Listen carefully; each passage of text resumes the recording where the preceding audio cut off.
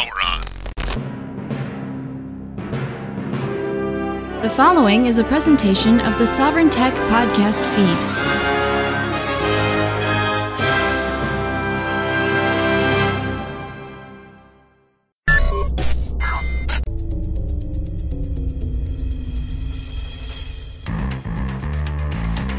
Ready for your weekly tech fix? Want to know how technology sets us free? Well, get ready because here it comes. You're listening to Sovereign Tech with your host, entrepreneur and technophile Brian Sovereign. He's got a huge brain. And now, here's Brian. Hello and welcome to Sovereign Tech. It is the Rembrandt of the podcasting canvas. Here with you again, Brian Sovereign, and it's always a pleasure. Today, I'll get right into this. Today, I have a special guest on, and this is a genuinely very special guest who happens to also be the producer of the show. And Surprise! Surprise! It's Stephanie Murphy. Hi. How wonderful. Hello. Stephanie Murphy of Pork Therapy fame, porctherapy.com, which actually was recently in Forbes magazine. Oh my. My producer listed in Forbes. I can't take all the fame. Soon you'll be making Forbes on your own. Maybe.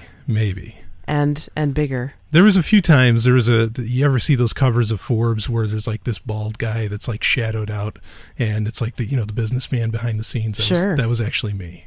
I believe that. Yeah. No. Anyway. So yeah, and also I'm on with you, I should say. Yeah, we've been teaming up on that recently. On Sunday nights on Free Talk Live. Mm-hmm. And you do all kinds of other audio work, and obviously you're the producer for Sovereign Tech. So it's great having you here. Thank you so much for inviting me on. I love to have a chance to speak my mind and to do a show with you. I love working with you every chance I get, Brian. And by the way, you have a huge brain. Thank you. I do have a huge brain. No modesty here, folks. No. And you're also, just to some of your, not that you need qualifications to be on Sovereign Tech, but as to some of your qualifications, you are definitely a self-described nerd. Oh, yeah. Yeah, and you are I wear that badge with pride. Absolutely. And how would you describe yourself nerd-wise? I think I would say I'm a science nerd. I'm not really... I'm very interested in computers, but it's not my special area of expertise or fluency. I don't do any programming, or I'm not really into gaming or anything, but I appreciate them for the way that they make our lives easier. I'm more interested in biological sciences, medicine, and science, and I'm actually working on a PhD right now. I'm actually in the process of writing my thesis, so I'm almost done. I've been working in science, I guess, for the past 5 years or so. And I've been interested in science since being, able to talk, basically. Remember, I used to want to learn about dinosaurs. I had all these model dinosaurs, and I knew like all these characteristics about them. Yeah. And every time I think about the idea of playing with dinosaurs when I was a kid, I think of, well, that's not a very like girly toy, but maybe that's why I'm queer. That's gender non-conforming toys. Right on. Yeah. I used to love dinosaurs too, and But rawr. Yeah, exactly. They're awesome. I mean, I just had so much fun playing with these little dinosaurs and memorizing all these facts about them. And the information has got to be really dated now because I was playing with these little dinosaur things back in the 80s. And there was probably still a Brontosaurus back then. There was, yeah. And those actually did not exist. Those never existed. The transposing like one dinosaur's skull. They put a Diplodocus head onto a Brachiosaurus body, and they said that it was that it was a brontosaur when actually it just never existed. That was like in 1989, 87 or 89 when they finally discovered that. Yeah. I'm sure it took a while for that knowledge to kind of trickle down to the average dinosaur lover. Yeah, I don't think it was until Jurassic Park came out when everybody asked, and I remember this, I was 13, but everybody was asking, where's the Brontosaurus? That's like one of the most popular ones, And just because it was on the Flintstones doesn't mean that it existed, right? And then they said, well, that's because Brachiosaurus is in this, which credit to Spielberg and Michael Crichton, they got it right. But anyway, so you're a science nerd, and this is the show about science and technology and how it can set you free. Yeah. And speaking of setting free, the first story that I wanted to get into today is about a guy who was in jail for 25 years. And his outlook on technology now. He went into prison into 87. Actually, I'll go ahead and read right from the story here. It's from Gizmodo, which we may talk about a little bit more later.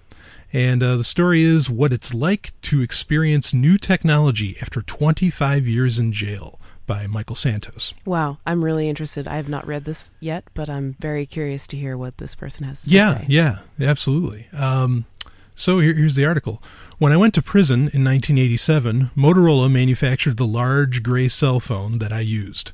People referred to it as the Brick. Yeah, of course, back then the cell phones were these monsters. About right. Yeah, they were huge. That would, you could barely hold it with one hand. Oh gosh, I remember my parents having a car phone in the early 90s, and they called it a car phone.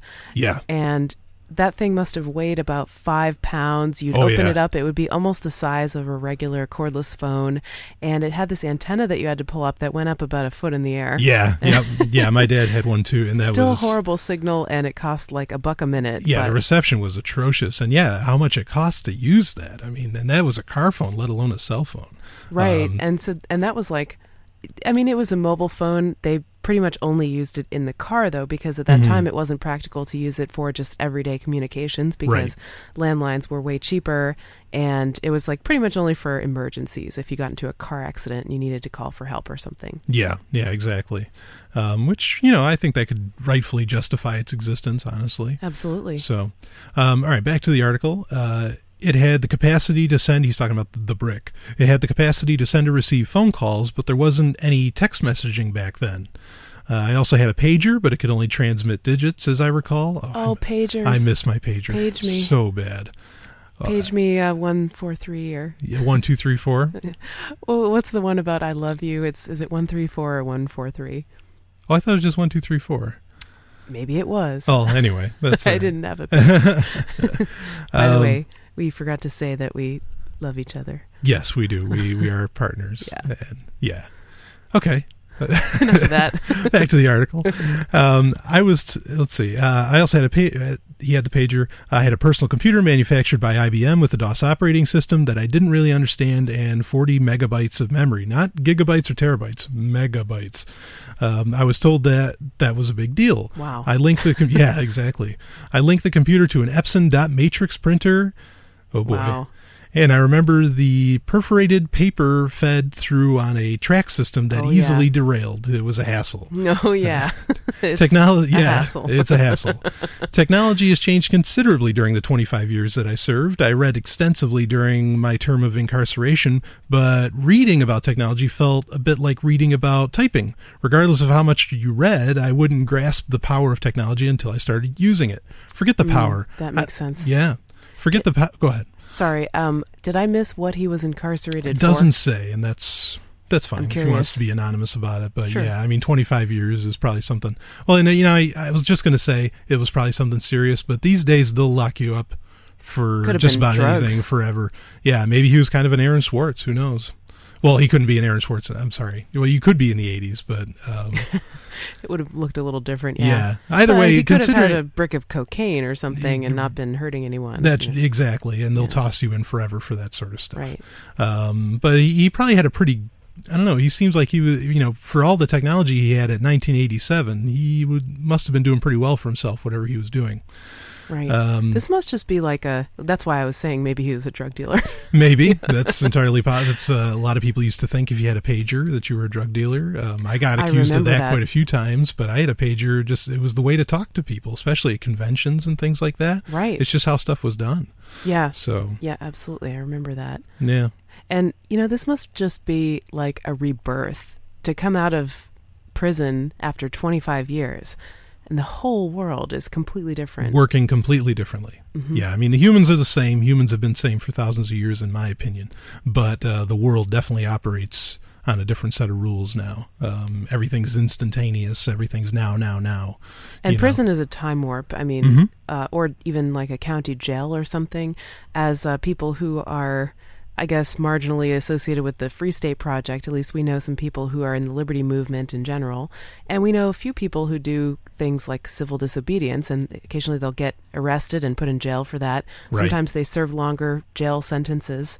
And, you have to write them letters. You have to like take pen to paper or print out a letter. But, an interesting thing, though, now that's different maybe from any other time, is with things like Facebook and Google Plus, and all these social networks, you can catch up on history very deeply, as to where before you could read magazines and stuff that's going on, but you couldn't like get the pulse of what society was going through.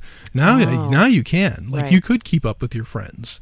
At least like say you were incarcerated in like 2007 and then you got out today. Yeah. You could look back at their Facebook feed for the past, Sure, you could really, 5 years. Yeah, you could catch up on things and the pervasiveness of pictures and YouTube and all that. You can at least now, you don't have to be so lost when you get out. But this guy, 25 years. Anyway, we'll keep going with the story. Wow. So forget the power. I don't even understand the language of technology. Okay, so he's saying forget the power of technology. He doesn't even understand the language. For example, I never understood what people meant when they spoke of a browser, meaning a web browser. In fact, I just asked my wife to define a browser, and when she described it as a program that would allow me to access the internet, I gave her a blank stare. Wow. But I thought the browser was the little text box on top of the screen where I type in what I'm looking to find on Google. Oh, poor guy. Yeah. No, honey, she said, that's the URL bar. Oh. Yeah, and this is what he means by the language. He can't. Yeah. He doesn't even, what are you saying? Right. I served more than 25 years in prison, and I haven't yet been free for 5 full months, so maybe others can understand my ignorance on the subject of technology. I can accept that volumes of basic information are beyond my ability to comprehend right now, but with everything I have to learn, I don't know whether I'll ever grasp all that I need to know. I don't have any idea what a server is, and I don't know much about how to make my content available to the people who need it. Truthfully, technology isn't the only area that makes me feel as if I'm living in a time warp, but I'll post a different response for those areas of my ignorance. With regard I wonder to what else he's referencing there. Yeah, we'll have to see here. With regard to technology, I sense a real handicap because I envision technology as being a central component of the business that I want to build. I consider myself as having a responsibility or duty to help others understand prisons, the people they hold, and strategies for growing through confinement in ways that will help people emerge with values, skills, and resources that translate into success. Technology could really help me succeed, but since I don't understand how to use it effectively, I'm kind of in a lost world. Now, this is a great thing to come out of prison with. How can I help these people that are in there? Yeah. Because they're people. They're not all bad. They're not, Well, even if they were, I mean, the whole punitive focus of the so-called justice system, of the legal system, you put people in a cage for a number of years, you treat them poorly, you yell at them, you take away all the things that and empower what does that them, solve? And then you expect them to come out and suddenly be able to take care of themselves and to be a good, to follow moral standards, I guess. Right. That doesn't make any sense. No.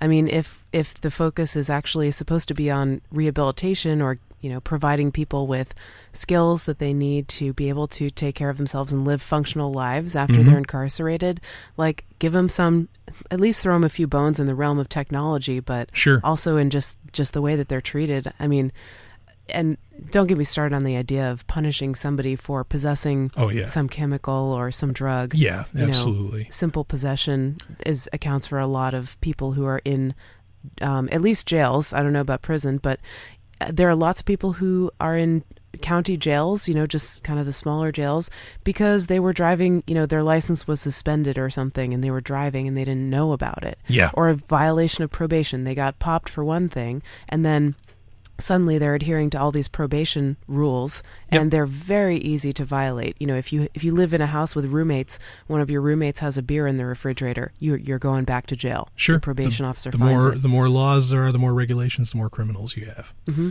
That's a fact. And but I like the attitude that this guy's coming out with. Anyway, with more of the article, prior to my release from prison, I gave considerable thought to a technology strategy. My wife was used to using Microsoft products, but everything I'd read indicated that Apple products offered a much quicker learning curve. Anyway, on the day she picked me up, she handed me an iPhone 4S. During my first week of liberty, we purchased a MacBook Pro and an iMac desktop system.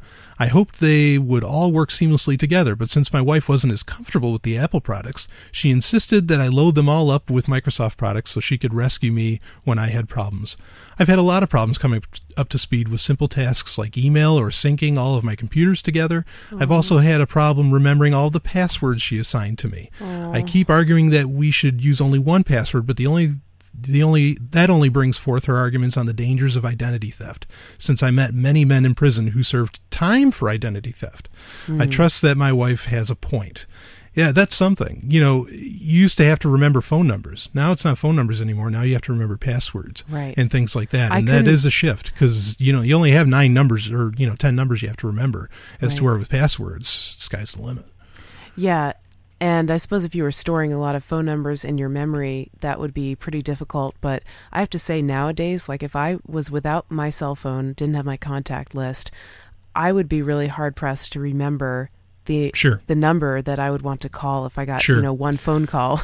I knew a college student who actually did a paper about this, about the fact that people used to remember phone numbers, and they used to have almost a full phone book in their head almost. I mean, not hundreds of pages, but they'd know so much and who to contact. They'd know addresses. They'd know all this stuff, and now that that's gone.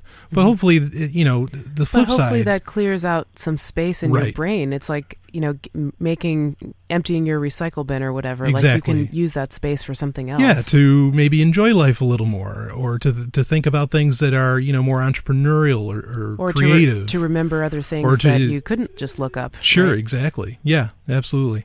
Okay, I enjoy the Quora platform because it's rather simple. People ask questions and I respond, but I don't know. Quora is that's another kind of social network thing.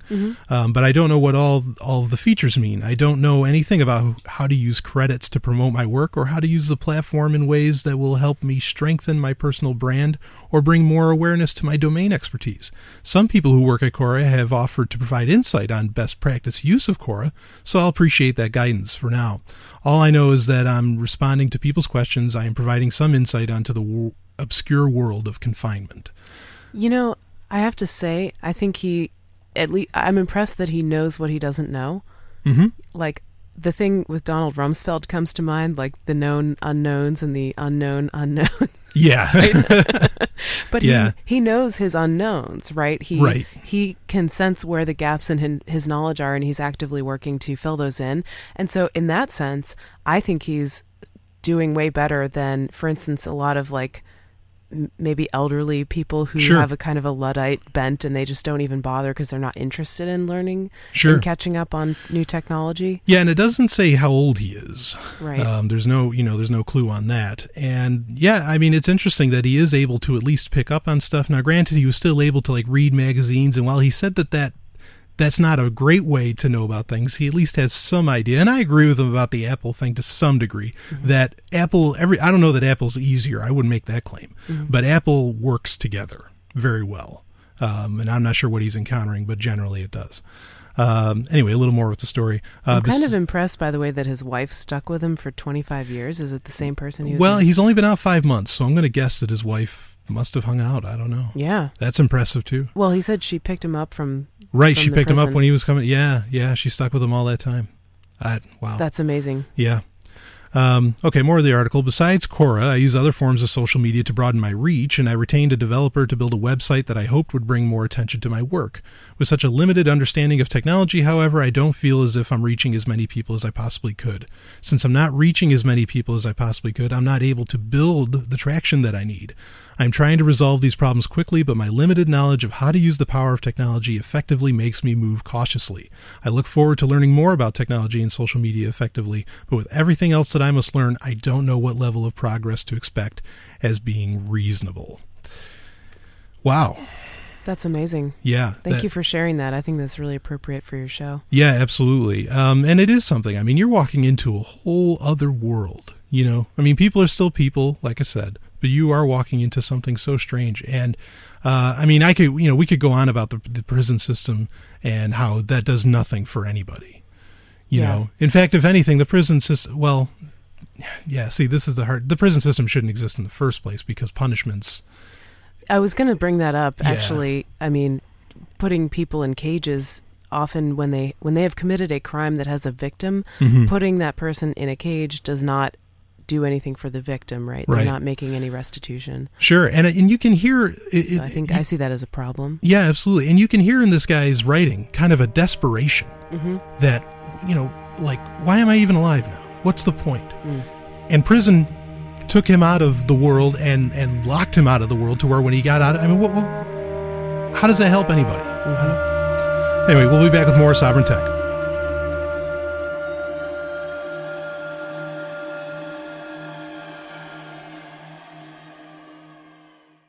You're listening to Sovereign Tech with me, Brian Sovereign, the man who always wears triple black. Sovereign Tech is a show about science and technology and how it can set you free. Remember, Sovereign Tech only endorses businesses and products that we genuinely believe in and support ourselves. If you have a product or website that you would like to have reviewed, you can email the show at sovereigntech@hush.ai. Please keep in mind that the reviews on Sovereign Tech pull no punches. Thanks for listening. Tech Roulette. Want to play?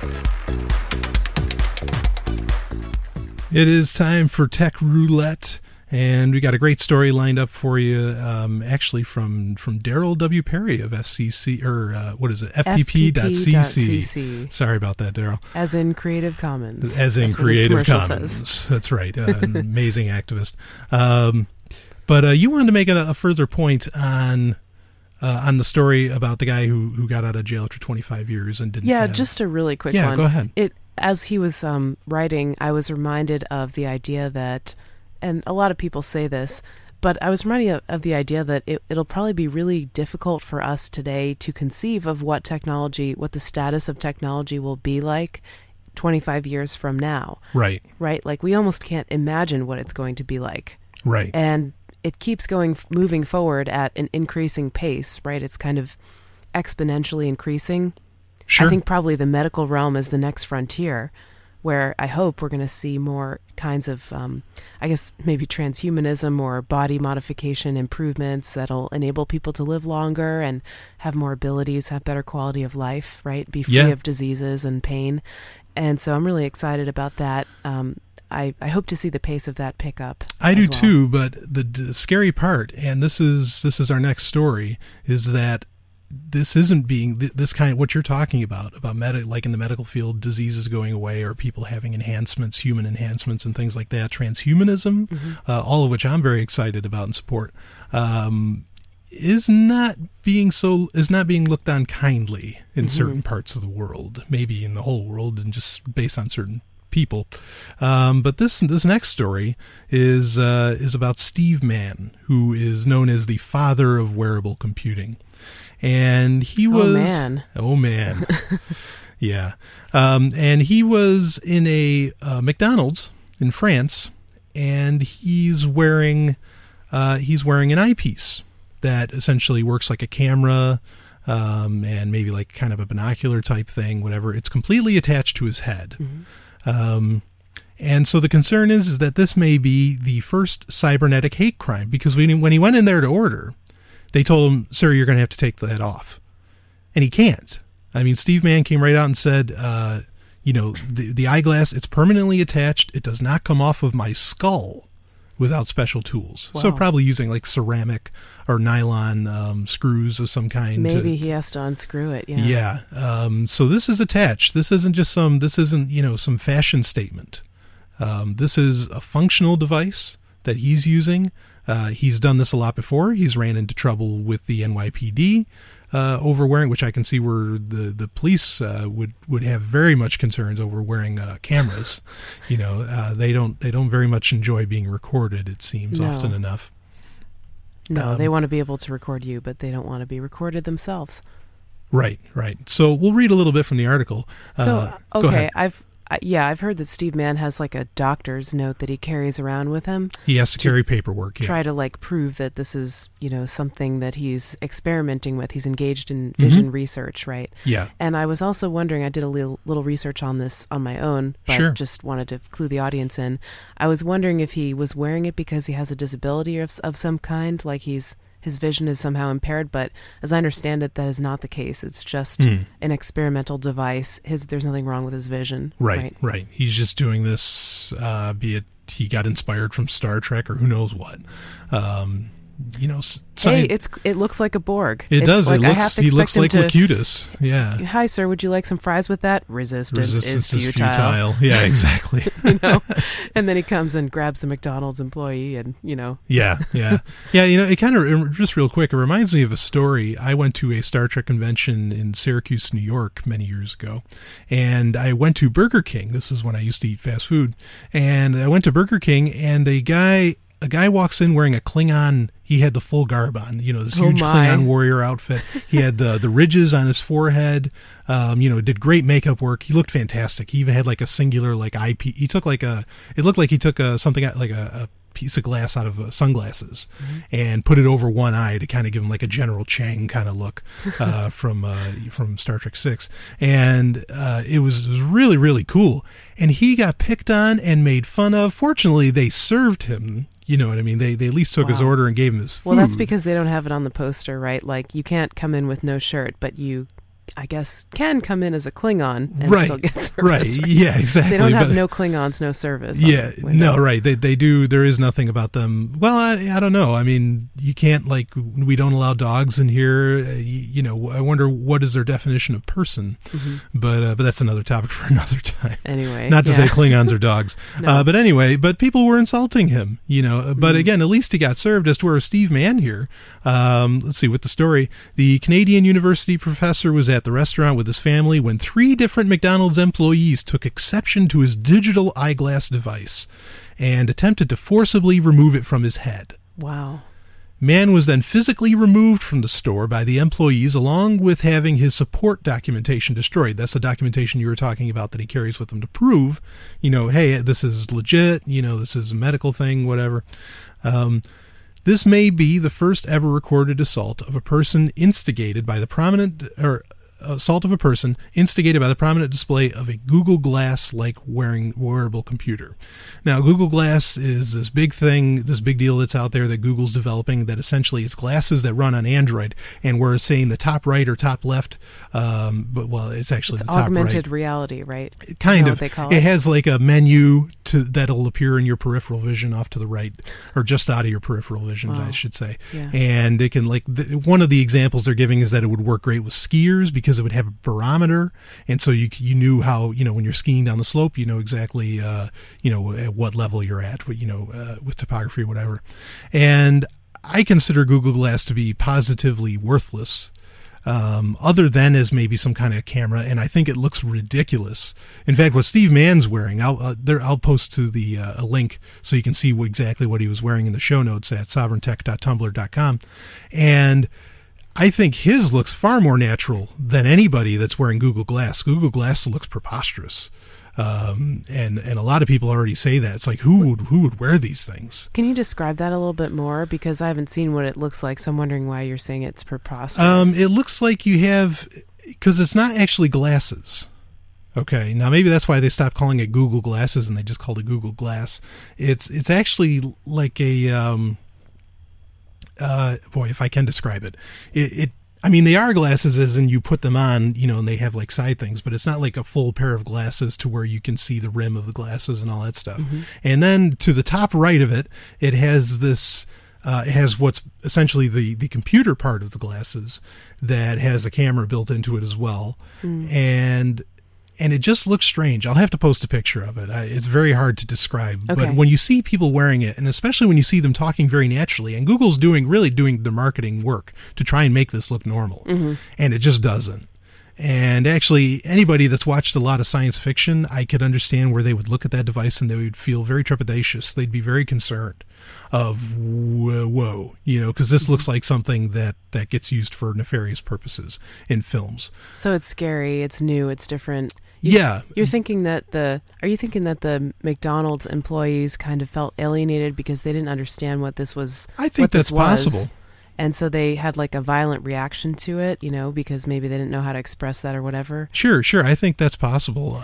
It really struck me when reading this story that really struck me as a very us versus them kind of thing. Like, here's this guy walks into the store with some new technology. Right. They probably see, people of different races than them, people who come from different cultures, people with physical disabilities, all kinds of, ages of people all the time. Mm-hmm. They have a very diverse clientele, but yet this guy walks in and he's got this robot piece on his face, and Sure. They're like, what the hell is that? That really scares me, and so I'm going to react with violence. I would like to see a little more understanding, a little more tolerance and curiosity in there. Right.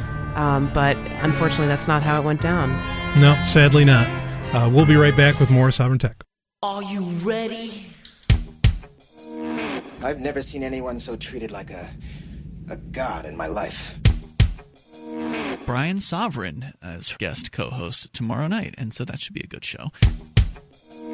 On that note, we just added Brian Sovereign. Okay, we haven't. Oh, is he good? He's been in the audience. He's certainly got opinions on things. Yes. I'm so close to being like God. No one is above me. Okay, absolutely no one. I don't take orders from anybody, and I mean that's how much closer to God can you get? Is there anything he doesn't do better than everyone else? Oh, that's just his way of talking. He's one of the best. Break it down! Catch Sovereign Tech, the show about technology and how it can set you free with me, Brian Sovereign. That's SOVRYN at SoundCloud.com/Sovereign Tech.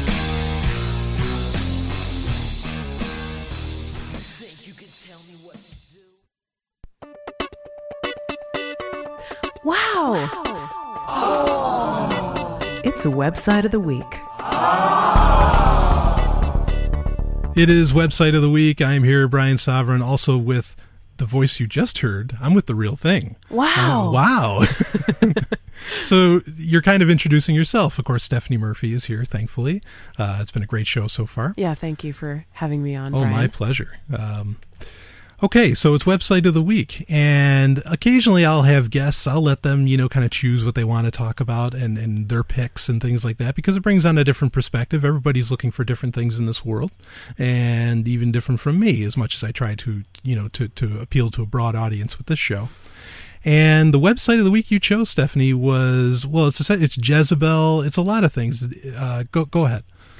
I don't know really how to talk about this, but there's apparently a family of websites that are all owned by the same company, right? Gawker Media. And it's Gawker Media, right? So that includes Gawker, Jezebel, is Kotaku in there? Kotaku's in it.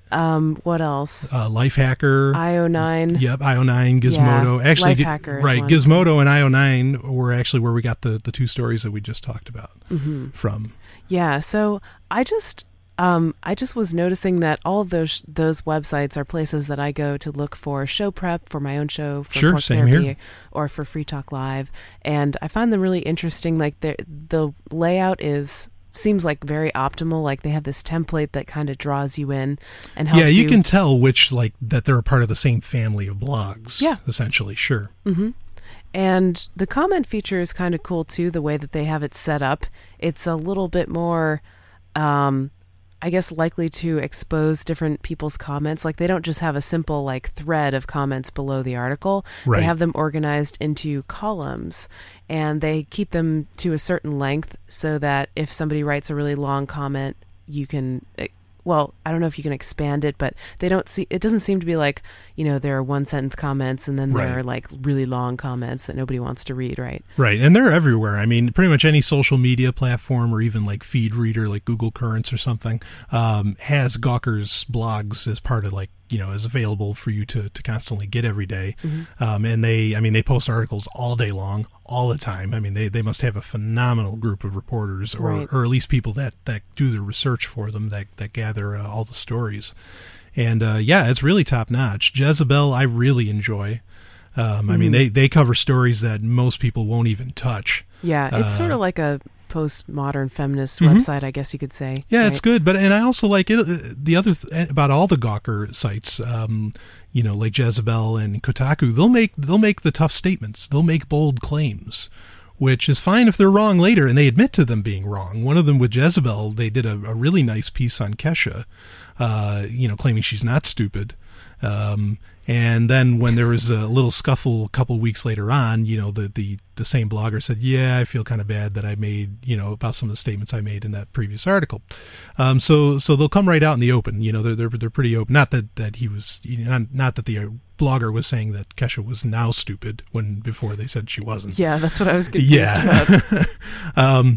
But in any case, they also do Lifehacker, which I think tons of people, whether they realize it or not, that it's part of Gawker and this family of blogs. Lifehacker is an amazing website. Yep.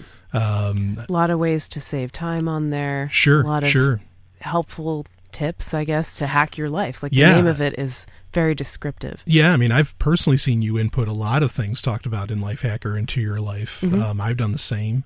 And Lifehacker is great. Actually, that was founded by Gina Trapani, who she's a big tech, tech blogger and actually host for a lot of things on Twit TV.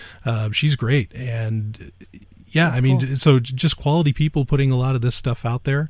And there's just so much. There's even Jalopnik, which is a car blog, and it's great. And they do stuff kind of like you'd see on Top Gear. But yeah, in particular, I really do enjoy, I agree with you. IO9 gives you, where else could you have heard about that story with Steve Mann, getting attacked in McDonald's? And I thought they did, pretty objective, but, logical coverage. Great points that they brought up about it. So theirs are a little longer too. Like often Lifehacker will have shorter articles, and sometimes they'll cover other blogs. Like they'll write a short paragraph about some other article, and then they'll link to a longer they'll blog link post. you to it. Yeah. IO9 I think tends to have a little longer articles, a little more in depth. Right. So that's something I appreciate. So yeah, just a cool family of websites. I don't know how they could. I guess I would say, as someone who's really interested in personal freedom, I could say that a lot of those websites they're going to be content rich for things that you can use to get yourself more freedom in your life. Absolutely. Or if anything, to get you to think about, certain aspects of really society or whatever. I mean, I definitely walk away from reading pretty much on any of their blogs just thinking about things, that I really hadn't thought about before that are very important and very serious. And Lifehacker especially. I mean, wow. The stuff that teaches. And it's not, when it's not backed by any real science, they'll come out and say it, that this is just an opinion and it's worked for me, So again, it's very, very even-handed stuff. So great choice. I'll link to all of them in the show notes and you can check it out. And we'll be back with more Sovereign Tech.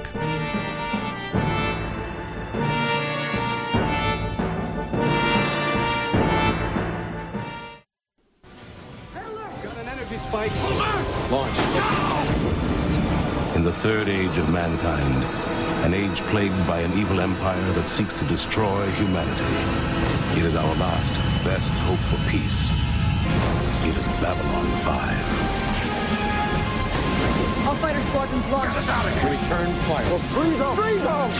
Watch Babylon 5. You can watch Babylon 5 and experience the greatest show in television history.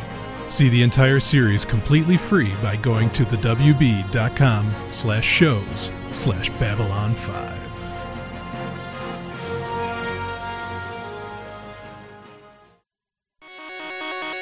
Software of the Week. It is time for Software of the Week, and this week, Stephanie and I are going to talk about a little behind the scenes. Yeah, a little behind the scenes, because we're going to talk about the software that really makes this show happen. For me, and the software is Audacity. And actually, Stephanie taught me pretty much everything I know about Audacity, which she did a great job of. And which I taught myself. Yeah, right. Or I looked on YouTube for tutorial videos. Sure, and there's plenty of those. But Audacity it's a sound recording, sound mixing, sound editing program, and it's cross-platform. It works on pretty much everything: Linux, Mac, Windows, and of course, I always tout this. I use portableapps.com. They have a portable version of it, which it's this show right now is being recorded on.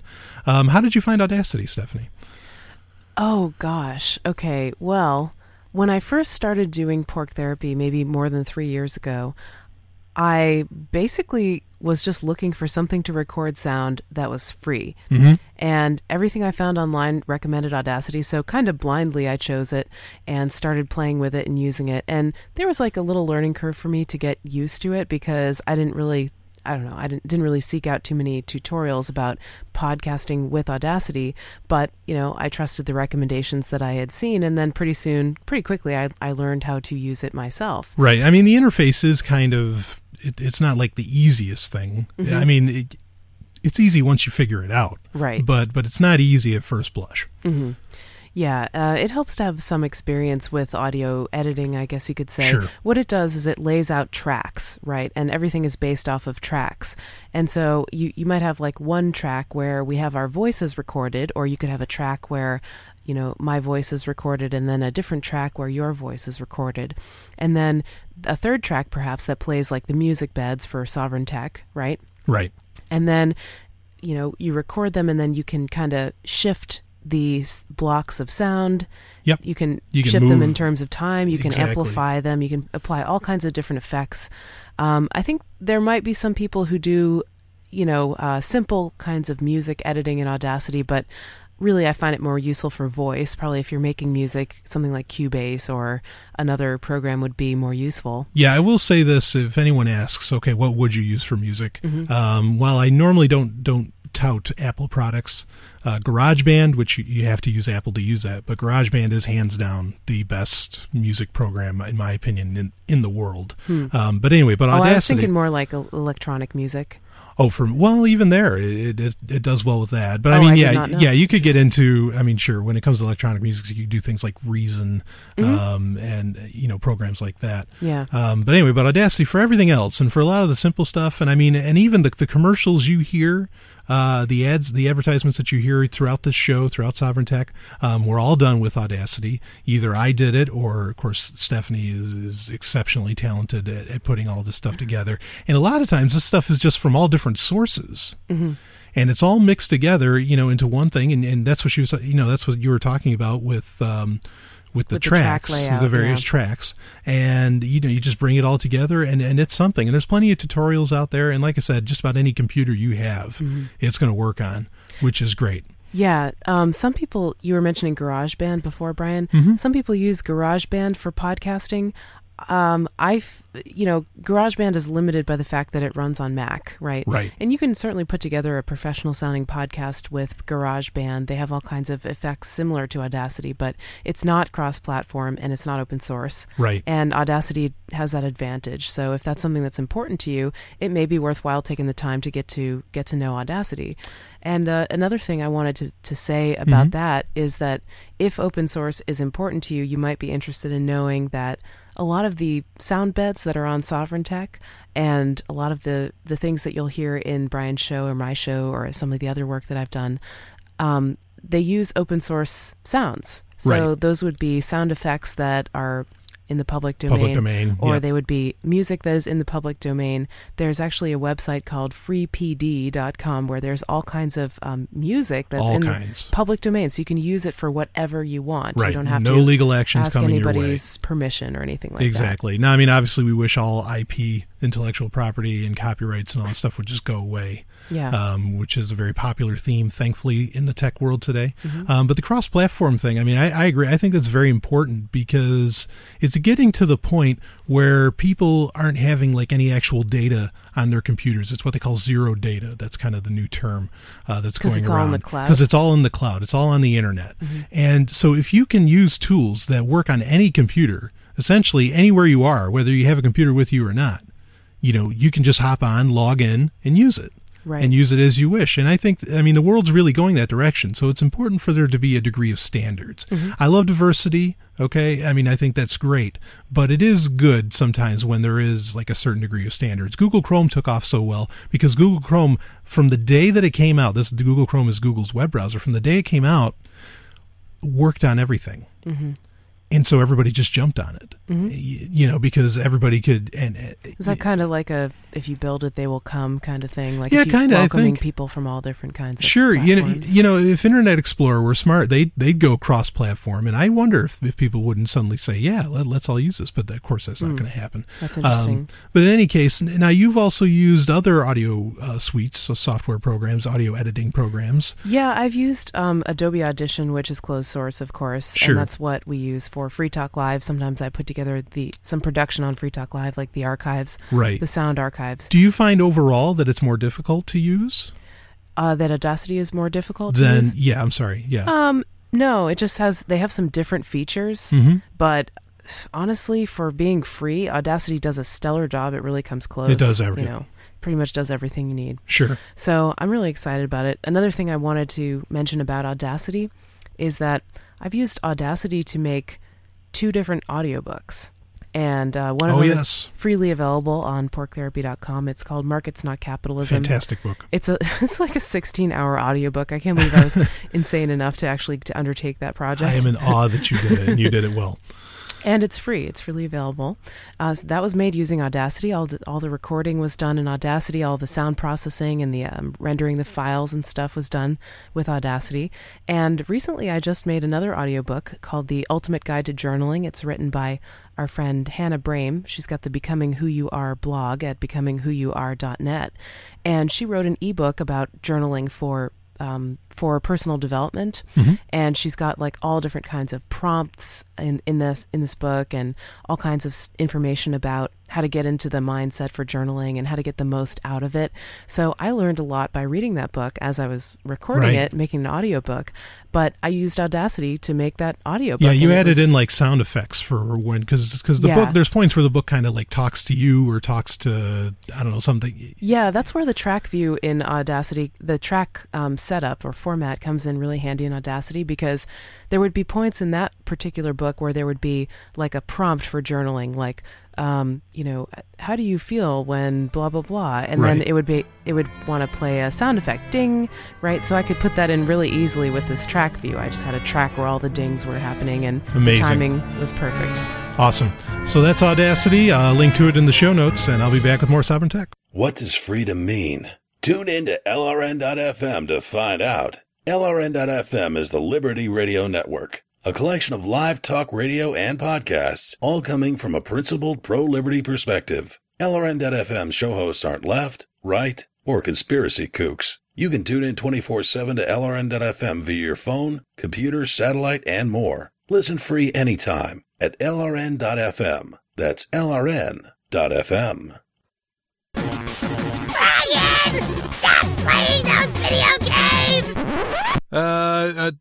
Just a minute, Mom. Game Talk. It is time for Game Talk. I, Brian Sovereign, am here with you, as well as Stephanie Murphy, the producer of Sovereign Tech and star of Pork Therapy, creator of Pork Therapy. I'm a star. You are a star. So She's in Forbes. Come on. So it's time for Game Talk, one of my favorite parts of the show. And today's article, I actually... you know what? I think this I need to credit to Daryl Perry. I think I credited Daryl wrong earlier on. Oh, really? From fpp.cc. He didn't send you the Borg article? No, he did not. And I credit him wrong, but that's okay. He gets his name mentioned a few extra times. I'm sure he'll love it. And this article, it's actually more of a blog that comes from Silver Circle Underground, which the Silver Circle movie, you should check that out if you don't know what that is. It's a Liberty-themed film, and it's all CGI. A future currency collapse scenario where there's rampant inflation from the U.S., Fed, from the Federal Reserve, right? U.S. government, and people start turning to using silver as currency because it's actually, like value backed. It's worth more than like paper intrinsically. Exactly, and a likely future too while it's at it. And but anyway, so they've used kind of the movie as also a platform to get certain messages out and do certain like blog type things like what we're about to read, and that's great. And this is... They do have a very active blog over at Silver Circle Movie. They do. Yeah, and it's good. Now, this article is Video Games Lead to Cosplay, Not Violence. That's interesting. Cosplay. Oh, my. That sounds dangerous. Yeah. It's corrupting the young minds. Cosplay. I mean, people could die from cosplay. Maybe they could but die from sexiness. But yeah, you might. Yeah, we were just looking at some pictures of Psylocke from the X-Men. Yes. Yeah, and I felt like I might have been about to die. Yeah, she was and is kind of the epitome of comic book sexiness, I guess you could say. And some people brought it to real life with cosplay, because that's what cosplay is. Cosplay is just it's almost playing make believe. It's, you dress up like your favorite, whatever fictional character. I suppose it doesn't have to be fictional, but it's very popular in video games and comic books and anime. Doesn't have to be like sexy that. either. Does not have to be sexy. I mean, it could be anything. You could be wearing a Master Chief, outfit, which is just a giant, armor outfit or something. But I could imagine that a lot of people do find it sexy to dress up like, their fantasy character. Oh, sure. It's playing out fantasies. Absolutely. Right. And this gets done by kids and adults. This isn't something, this isn't something that's just adult themed or whatever. But anyway, this is the blog post, is that, video games don't lead to violence, aka video games don't make people violent. It just leads people to cosplay. This is the point that they're going to make. The blog goes as this: maybe I'm just a natural praxeologist. Praxeology is the study of human action, in case you're not sure. But I remember making this argument when I was about 10 years old. Praxeology is the study of human action. I wanted to see a violent movie, and my dad wouldn't let me go because he thought seeing violent media would lead to violent behavior. I retorted that perhaps young boys had an instinctive impulse for violence, and that if I was channeled into something harmless like violent movies, it would produce violent behavior. It was a get it out of their system type argument. I have no idea how sound an argument that is. I was 10 years old, but I do know that I didn't grow up to be a violent person, and this research supports my claim. Every time there's a school shooting, the pundits and politicians scramble to point fingers at one another, desperate for the blame to fall squarely somewhere else. No one ever wants to look at mind-altering prescription medication, largely because pharmaceutical companies are sponsors and lobbyists of the people pointing the fingers. No one ever wants to blame parents because it's emotionally difficult, and parents represent the largest constituency of people pointing the fingers. And yeah, that's a good point. And certainly nobody anywhere wants to apply the slightest shred of scrutiny to the school system itself. No one ever suggests that if you corral impressionable children into quasi-prisons, that they'll begin to act like prisoners. And no one ever suggests that if divisive a system that dehumanizes impressionable children, they might have trouble respecting the humanity of others. Instead, they blame music or trench coats or comic books or guns.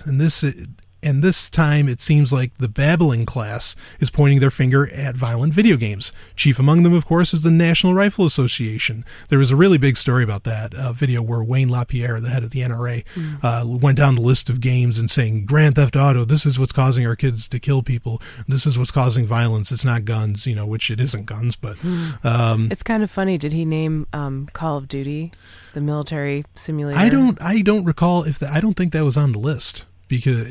Which well, is really very ironic. Yeah, because that is an actual game that simulates being in the military, right? That's a very violent game. Absolutely. And so he wasn't going to take aim at that, but he was talking about Grand Theft Auto. Yeah, in fact, the main games he listed off were either had a really, a really like violent name, or it was something that had to do with the criminal elements, and it had nothing to do with the fact of like these violent. Like he didn't mention Halo, which is a military shooter of sorts, futuristic, albeit. So yeah, that's a great point. Anyway, we'll go on with the article a bit. A legislator looks at the problem of gun violence and says, ban guns, imagining that society will instantly obey their pronouncements, but undeterred by the fact that ban violence is already on the books. When one ban fails, they simply propose another, and ban violent video games is on the lips of many statutory-minded people. And that's a great point right there. I like that. In that, and I say this a lot, if saying theft is illegal was worth anything, people wouldn't steal. And just like the idea that to say that, okay, guns are illegal, that's somehow that people wouldn't use guns.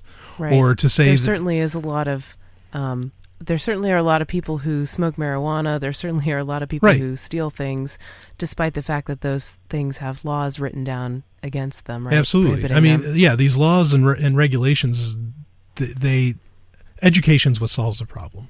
If there's a problem, education is the thing to solve it, not this legislation. And it's funny though. I mean, like the article opened with the scene with the dad and the son, and the dad saying, well, no, you can't go see this violent movie, right? Mm-hmm. And then there are people saying, well, violent video games are the problem. But honestly, movies and video games are just one element of a culture that has a lot of violence within it. And I'm not just talking about, like, when you see on TV, there's violent things that happen. I'm talking about how the military is glorified, right? Even how the military is depicted on the news as if it's just, almost like you are playing a video game, drones killing people with remote control airplanes. It totally takes the humanity out of it, and it makes it so that nobody has to experience that grief of up close killing another human being, and it really just totally dehumanizes that process, and makes war even more possible. Not to mention the amount of violence that goes on in schools and also in people's homes. I mean, some of these parents who are telling their kids not to go see a violent movie are hitting their kids at the same time. Right. And you have to ask yourself, I think, if you're going to think about this critically, you got to ask yourself, what kind of message does that send to kids when they are physically punished, disciplined, hit, whatever you want to call it? I think that teaches that violence solves problems. Yeah, I mean, if the kid went off to go see the movie anyway, and then came home, and the parents found out that he went and saw the movie, and then they spanked the kid. Yeah, don't go see violent movies. Now I'm going to hit you. Yeah, because you did. And it's like, whoa, wait, what message is that? Yeah. How confusing for such a young mind, especially. Right. And the other thing, too, that's an interesting point, because Ronald Reagan, actually, this is kind of famous that he said this in the 80s. He said, I learned something interesting about video games today, that the kids playing video games now are going to be our future pilots, and our future, as in the video games were like training. Oh, wow. He treated them as if they were training, and there may be some truth to that. That's a topic I'll have to cover more in future game talks of Sovereign Tech. Does anybody ever think, just one last point, does anybody ever think that perhaps people who are feeling aggressive, people who may have some aggression inside of them, seek out violent video games, and not the other way around? Not that the video games are causing aggression in people who are otherwise perfectly peaceful. This blog post makes that point, and that's the bottom line of the blog post doesn't get to the point where it explains why they go to cosplay. Other than that, I think the point that the person's trying to make is that games can open up the imagination. And it doesn't lead you to being violent. But yeah, one of their points is that studies are finding out that violent people play violent, like people that were already kind of violent for whatever reasons, childhood trauma, go down the list, are playing the violent video games. And it's not that the violent video games are teaching peaceful people to be violent. Right. And so, I mean, one of my things, though, with this whole argument of violent video games is that in a lot of ways, I don't think this is about science. Not about the video games themselves. This is a culture war. Right. That's all this is. This is two cultures, or however many, going at each other. Has nothing to do with science. And to try and bring science, and even, I mean, I thought this was a pretty fair blog post that brings up some good ideas, and we'll link to it again. But bottom line, this is about, this is about culture. Mm-hmm. And people disagreeing, Right. I mean, you even see this with, I was thinking about sex, because sex and violence are often mentioned and talked about together. Right. And, sometimes when there's a statistic that comes out about teenage pregnancy rates or whatever, people blame it on Hollywood, and they'll blame it on music and movies, right? When, I mean, I don't know. Can a movie get in and control your mind? I think it could certainly influence people, right? It might normalize certain things but fundamentally it is just a culture war. There isn't any science really in that discussion. Right, that's the thing. This isn't about how neurons are being fired in a different way. This may be about sociological sciences. Okay, that's fine if you mean that. But this is not about sciences and like this is how your brain works, this is blah, blah, blah. Right. No, it's not that at all. This is a culture war. The NRA kind of hit that point home. Mm-hmm. You know, they're proving, and they looked, in my opinion, ridiculous in claiming that, you know, in making those claims. I'm not a big fan of the NRA. Yeah, no, me neither. I mean, I want everybody to have private property rights, you know, all the way around, be it guns or whatever. Mm-hmm. But I definitely don't support the NRA. Yeah. So anyway, an interesting topic that, you know, these violent video games, that's not the problem. We got to go do some cosplay, Brian. We'll be right back. Yeah, we'll go do some cosplay. This is Sovereign Tech.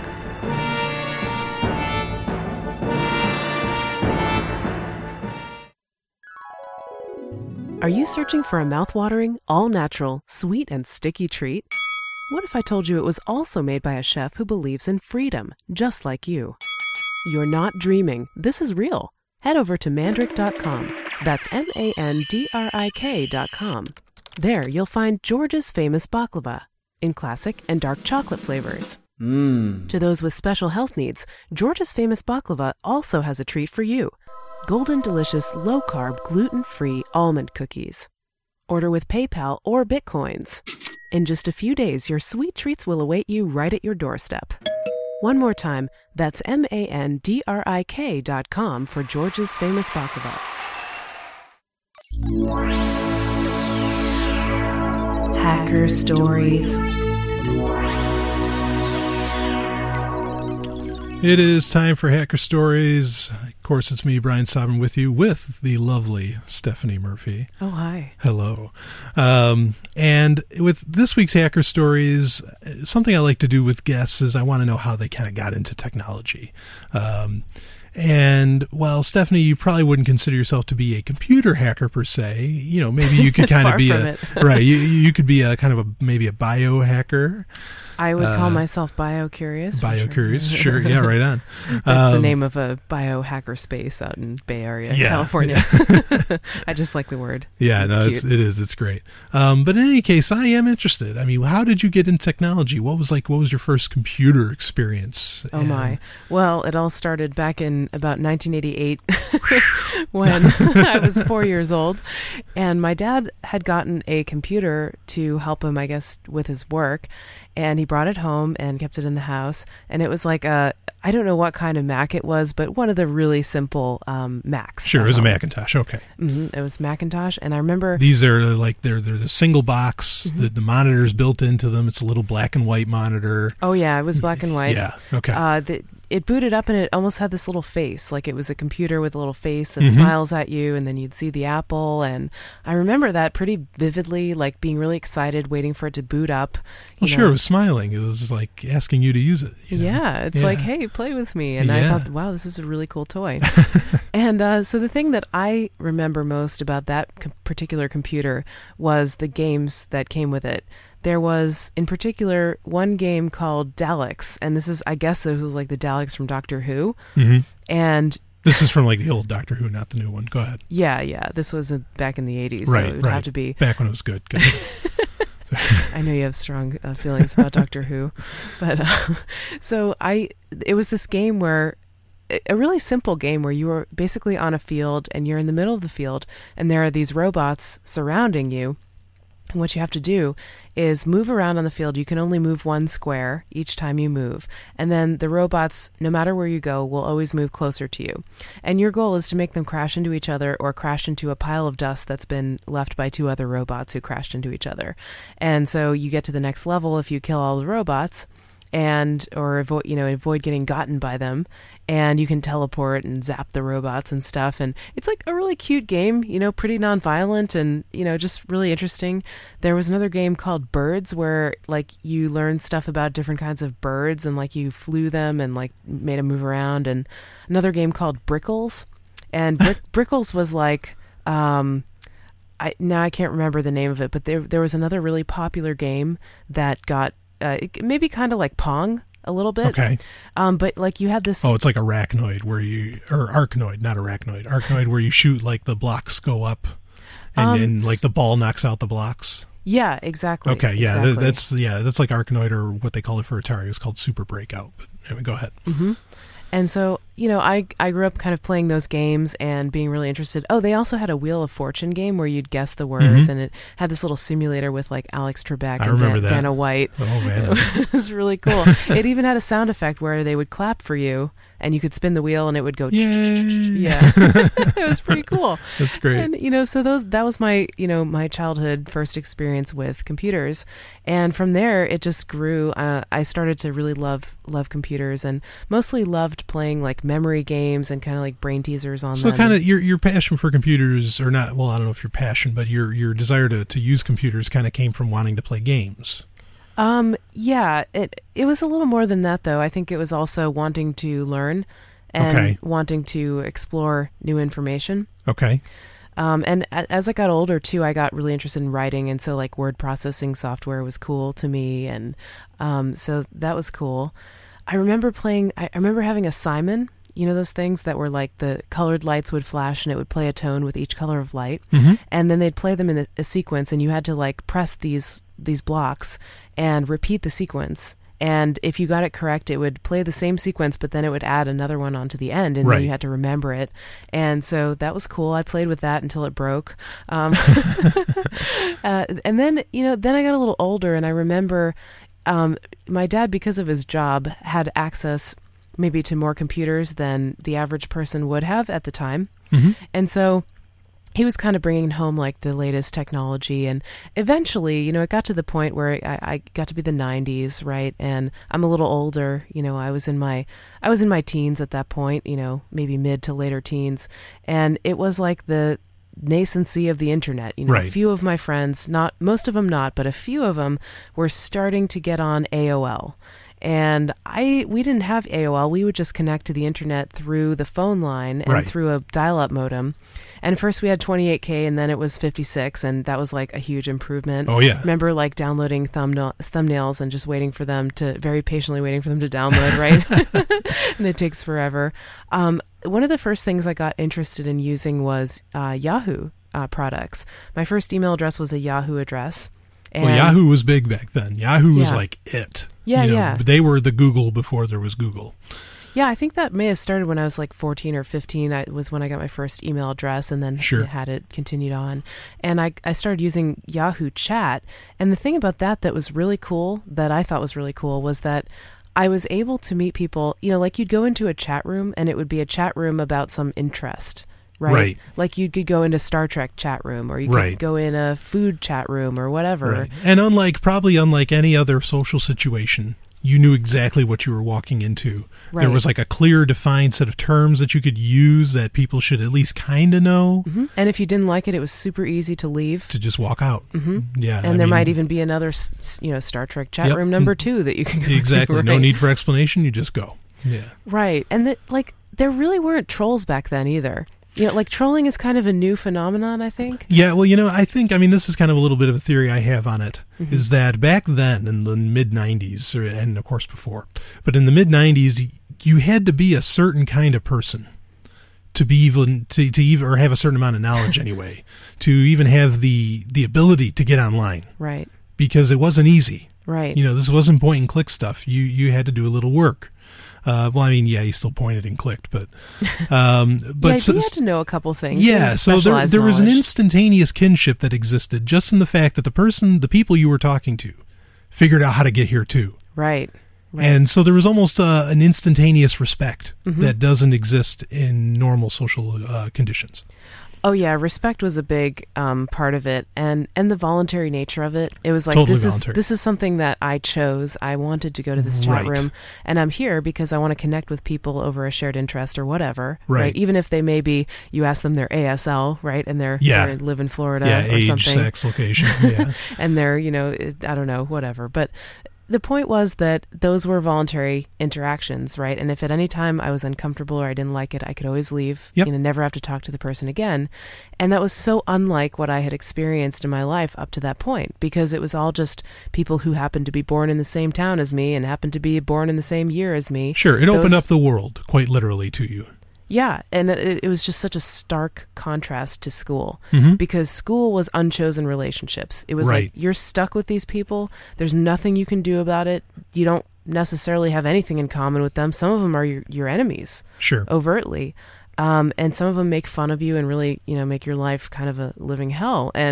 But the internet, it was totally different. Like if you encountered any of that, you could just leave, which was great. Yeah, I mean, back then, I pain to hear it, and I heard it when I was growing up at that time, in that the parents are like, oh, the kid just spends all day on the computer and stuff like that. Well, back then, that was more real than the world was. Yeah. The world was a sham. The world was forced on you, or the average, society at large was very forced limited. on you. Yeah, and it was exceptionally limited.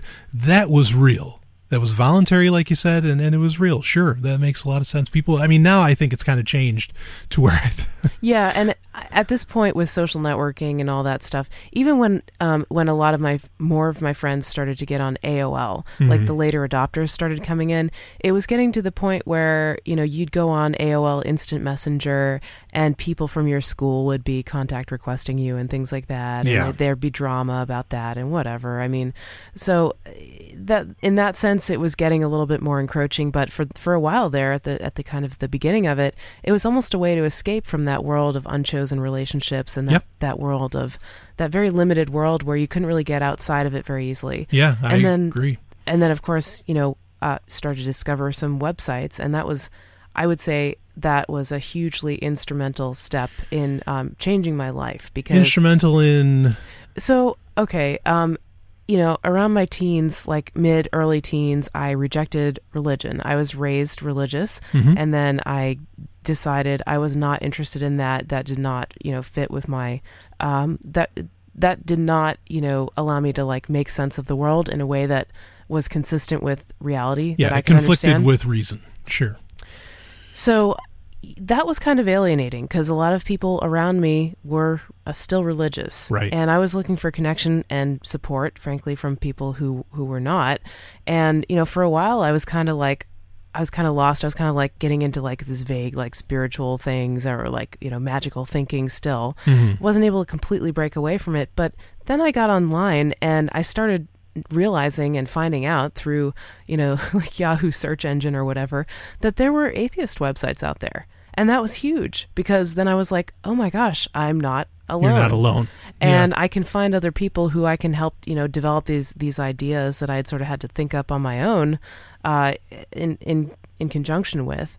And from there, from looking at all these atheist websites, which were an enormous help, I found some libertarian websites. And I kind of quickly realized that there were two different kinds of atheists. There were like the ones that wanted the government to do stuff for them and to give them stuff. And then there were the ones that wanted to be left alone and kind of had the no gods, no masters thing going on at the same time. And I was definitely in the latter camp. And so I was interested in liberty. And seeing those websites really sparked my interest and encouraged me to pursue that even more. And so I think...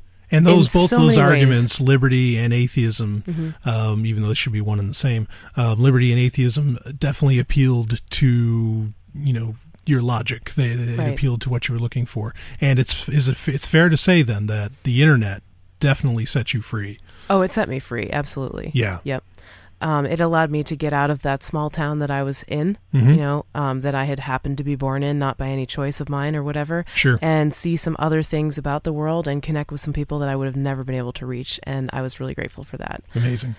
And, another way it set me free, like, okay, every teenager has questions about sex, right?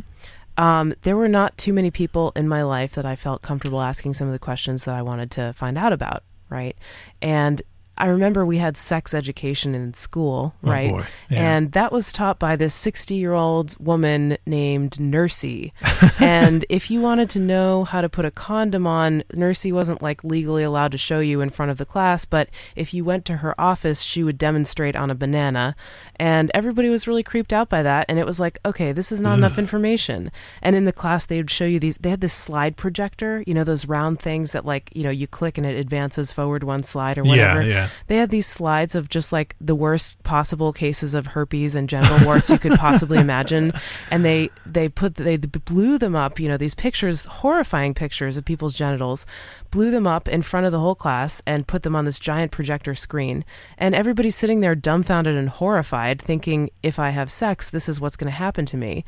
And you know, and then you're sitting there wondering in the class, well, if I give a blowjob, can I get pregnant, right? Or something like that, but you're afraid to ask.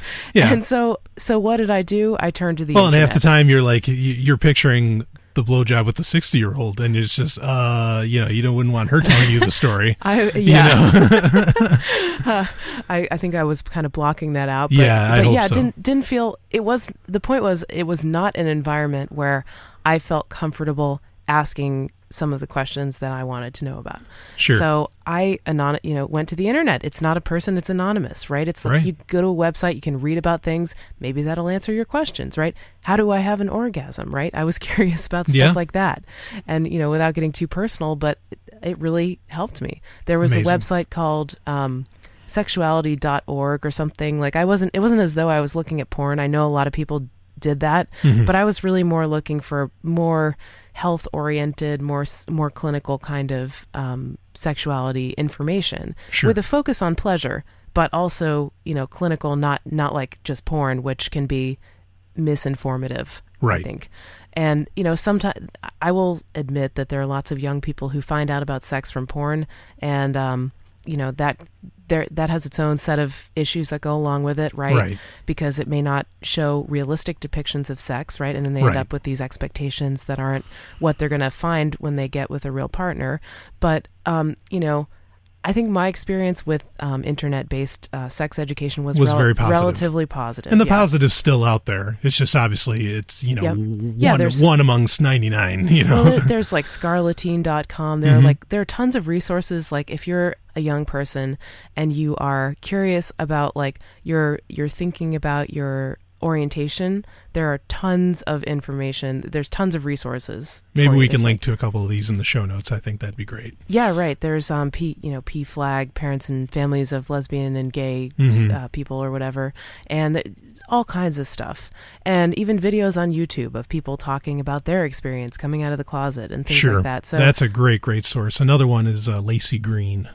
She's got a YouTube channel. Yeah, she is very, very good about being very honest about sexual matters, and it may be one of the best reasons for the internet to exist. Lacey Green. Well, and you know, I mentioned the whole thing about sexuality because I think that really does change the world. I mean, it does. I agree. It way impacts people's lives when they have misconceptions or they have shame, embarrassment surrounding topics about sex and reproduction and even bodily functions and things like that. Yeah. And look, like nobody gives you a user's manual for your own body. You kind of have to go through and figure out that stuff on your own.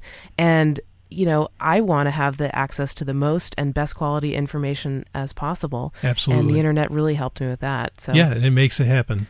Well, that's amazing. Yeah. Wikipedia was another big one, too, once that started to come out. Yeah, I really wish that existed in the 90s. That could have changed. I can't even imagine what the world would look like now if we had it 20 years ago. There's so many things that I wished I would have been able to access earlier, you know, especially I had another sort of like personal revolution or something that really influenced my thinking when I found like a couple of different podcasts that really shook things up for me, I guess, in terms of how I think about my ideas of liberty and stuff, and namely like Free Domain Radio and Complete Liberty Podcast were two of the biggest, and School Sucks.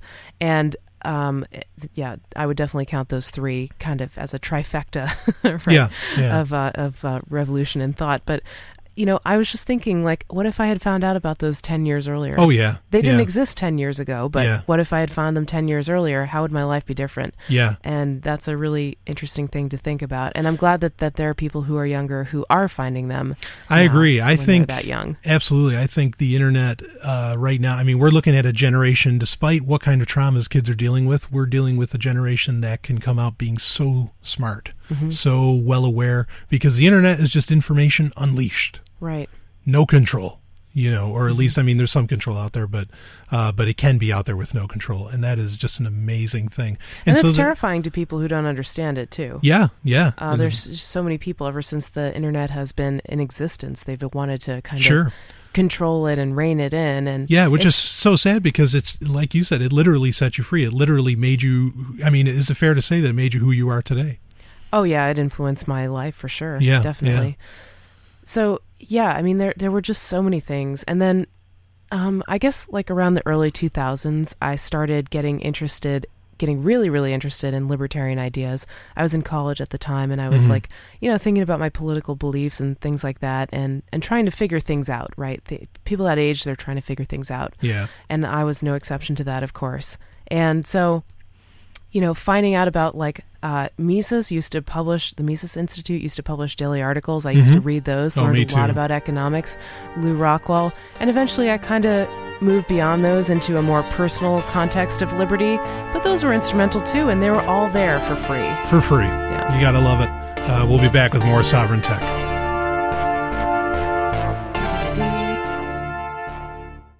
Oh yeah! This is Stephanie Murphy, Sovereign Tech producer. You may know me from this show, but did you know that I have my own podcast? It's called Pork Therapy. Pork Therapy is a bit different from other shows. We cover current events, big ideas, and even relationship issues, all through the lens of how we can get more freedom in our lives. Oh, and you'll love Sex and Science Hour. Join me on my website, porktherapy.com.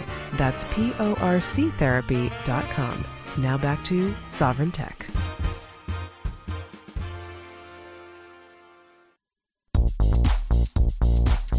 What are you doing? I can't believe I caught you again. Jesus doesn't approve of this little habit of yours. I know, baby, I know it's wrong, but it feels so right. Well, it ain't. But I've been doing it since I was 12 years old. It's nothing but a sinful perversion of nature, if you ask me. But, baby, I don't ever want to stop looking at tech websites, new gadgets, video games, software, or any of that stuff. Well, then I'm leaving. Okay. Bye. Pick of the week. It is Pick of the Week. And whether we were talking about it, I'm here with Stephanie Murphy. And hi. And we were talking about Audacity earlier. And that whole intro is all you. Yeah. That was all me. The woman, the southern accented woman, the guy, that's all you. Oh man, baby. Actually, I can't even replicate that voice because what I did was talk in my normal voice and then I shifted the pitch using Audacity. Right. So it sounds like a man and then the woman sounds more of a, high-pitched woman's voice, right? Yeah. And I did that whole skit myself. I did the southern accent, I faked that. Yeah, you kind of pulled that off, yeah. But yeah, the rest of it was Audacity, so there you go. Amazing. Yeah, great software and obviously great producer. Thank you. Yeah. So it's Pick of the Week. This is normally where I talk about whatever I want to talk about, or and I pick something, a product or a website or who knows what. Pick your nose. Yeah. Pick your friend's nose. Pick your friend's nose. Yeah. This Pick of the Week is brought, I think, was chosen by Stephanie, and it is boogers and. Oh, wait. Right. Oh, I read that wrong. 5 fingers, not boogers. I'm sorry. 5-finger shoes, right? Yeah.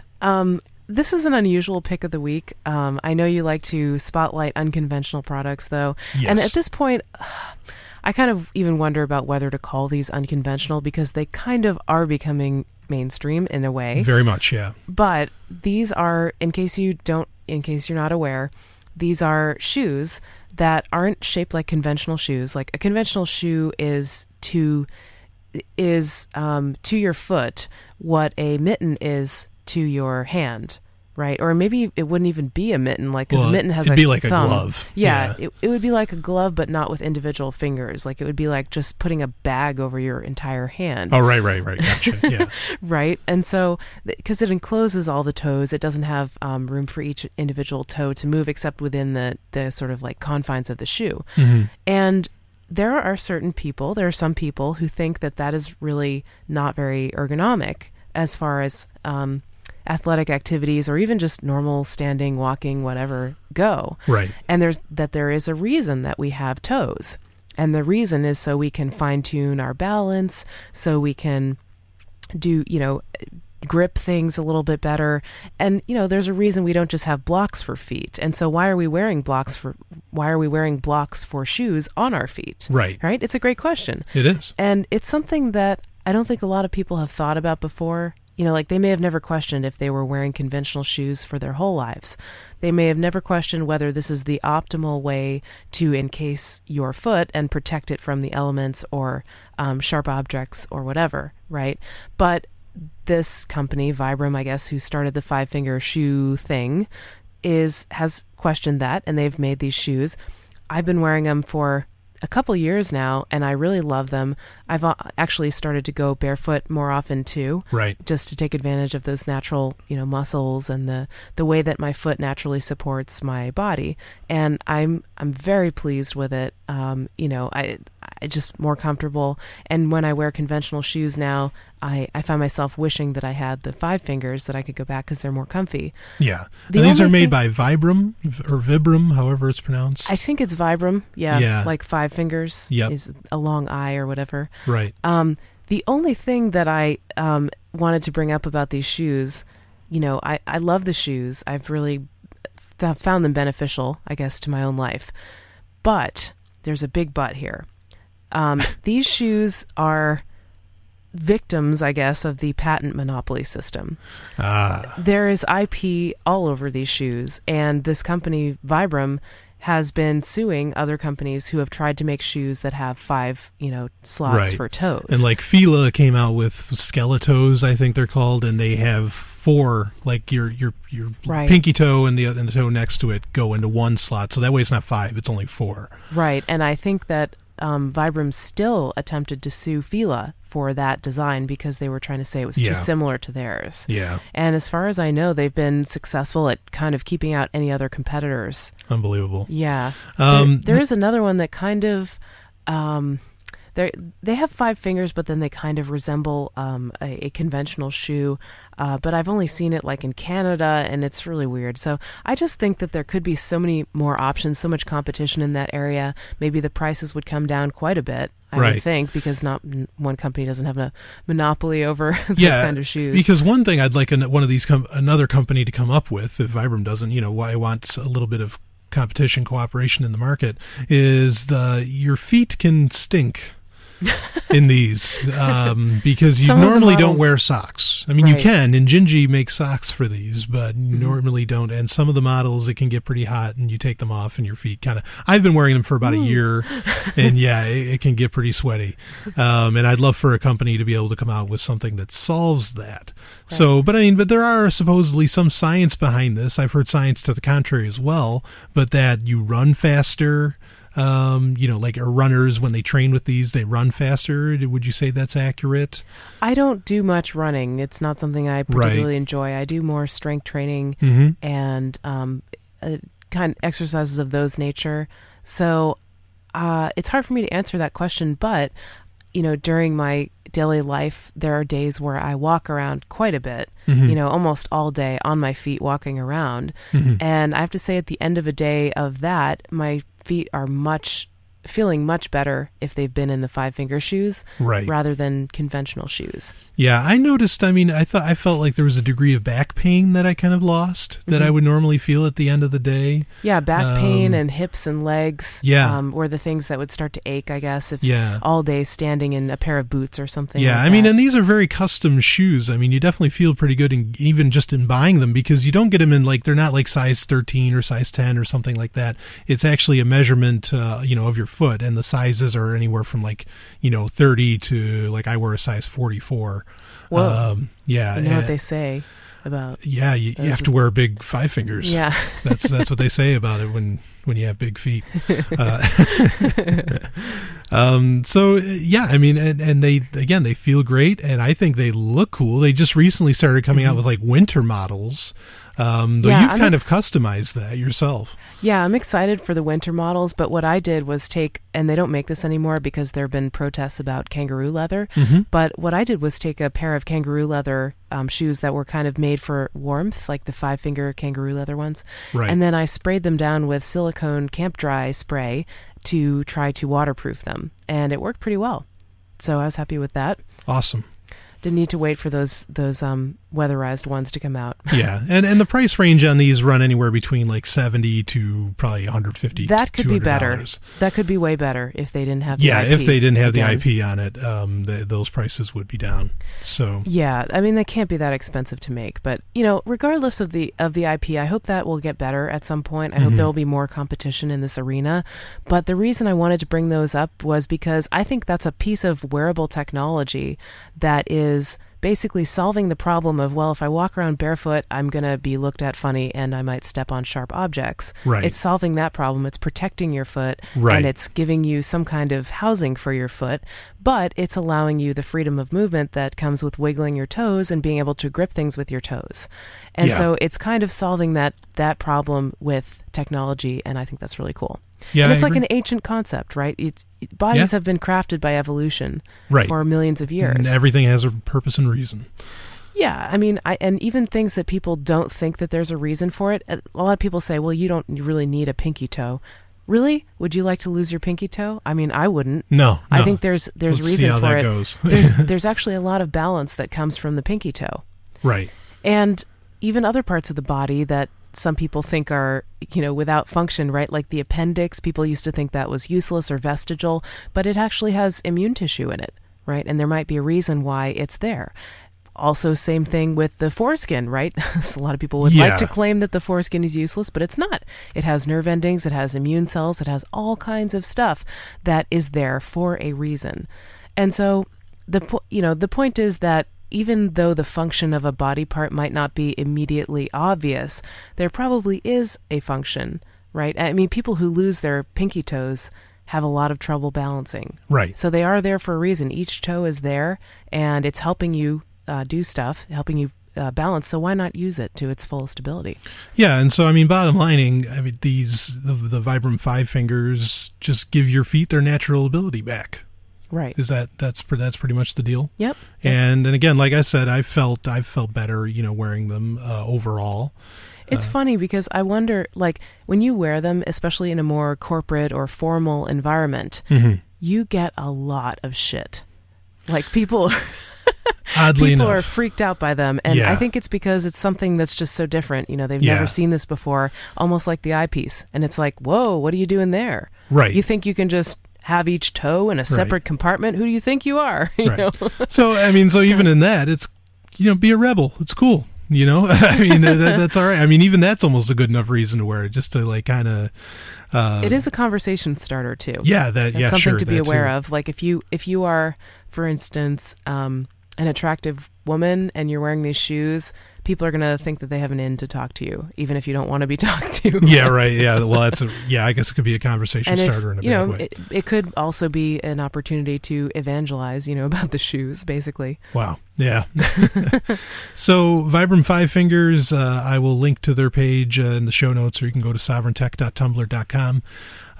We also have a Facebook page now. You can go to facebook.com/sovereigntech. That's SOVRYN. Sovereigntech's just growing all over the place. And I definitely could not have done it without you, Stephanie. I really appreciate it. Great Thank producer, great partner. Thank you. Yeah. You've been very supportive the whole time, and I thank you for that. Thank you. I've really enjoyed your show, and I'm so glad that you're continuing to do it. I think it's just going to get even better. Thank you. Yeah, we have a lot of listens, a lot of downloads. People are making use of the SoundCloud page to, its infinite end, which it doesn't have. It's an infinite end, so it's infinite. That's at soundcloud.com/sovereigntech. Again, SOVRYN.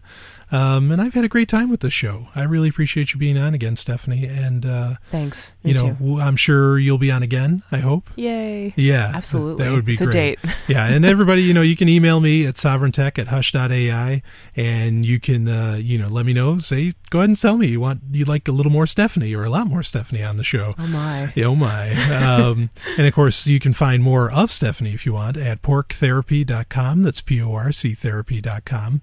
And you can actually, and then that's your show, and your show, well, you if you're listening to this podcast, you heard the ad, so you have an idea about it. And if you like hearing Brian and I working together, you can listen to Free Talk Live at freetalklive.com on Sunday nights from 7 to 10 p.m. Eastern Time. That's our live show, and we work together on that. Yep, along with Mark Edge. So. Oh, forget Mark. No, just kidding. Yeah, right. We like Mark. Yeah.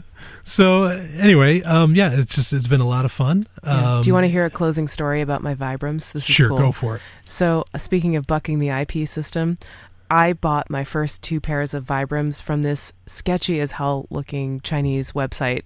And I'm not sure if they were real, but they were awesome anyway. They were, they were the real thing as far as I was concerned. They did the job. Yeah, they had a Vibram logo on them, so I'm not sure if they, fell off the boat or if they were knockoffs that were really good.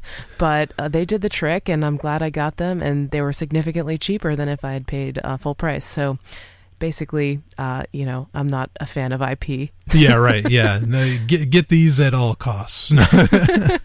However you can get them. Yeah, that's awesome. So again, if you have any questions or show ideas, or if you want to, send show articles that we can review for Tech Roulette, you may get read on Tech Roulette, it may not. You can email me at sovereigntech@hush.ai. And Brian loves emails. I do love emails. I've gotten a lot of emails. Yeah, from people asking. Very excited when he receives them. I do. I get a little excited. I got an email. It's like, email. Men, women, whoever. I've gotten a lot of them, and it's fantastic. So, thank you all for listening. We will be back with, or at least I'll be back with more Sovereign Tech in the near future. And thanks again. Thank you.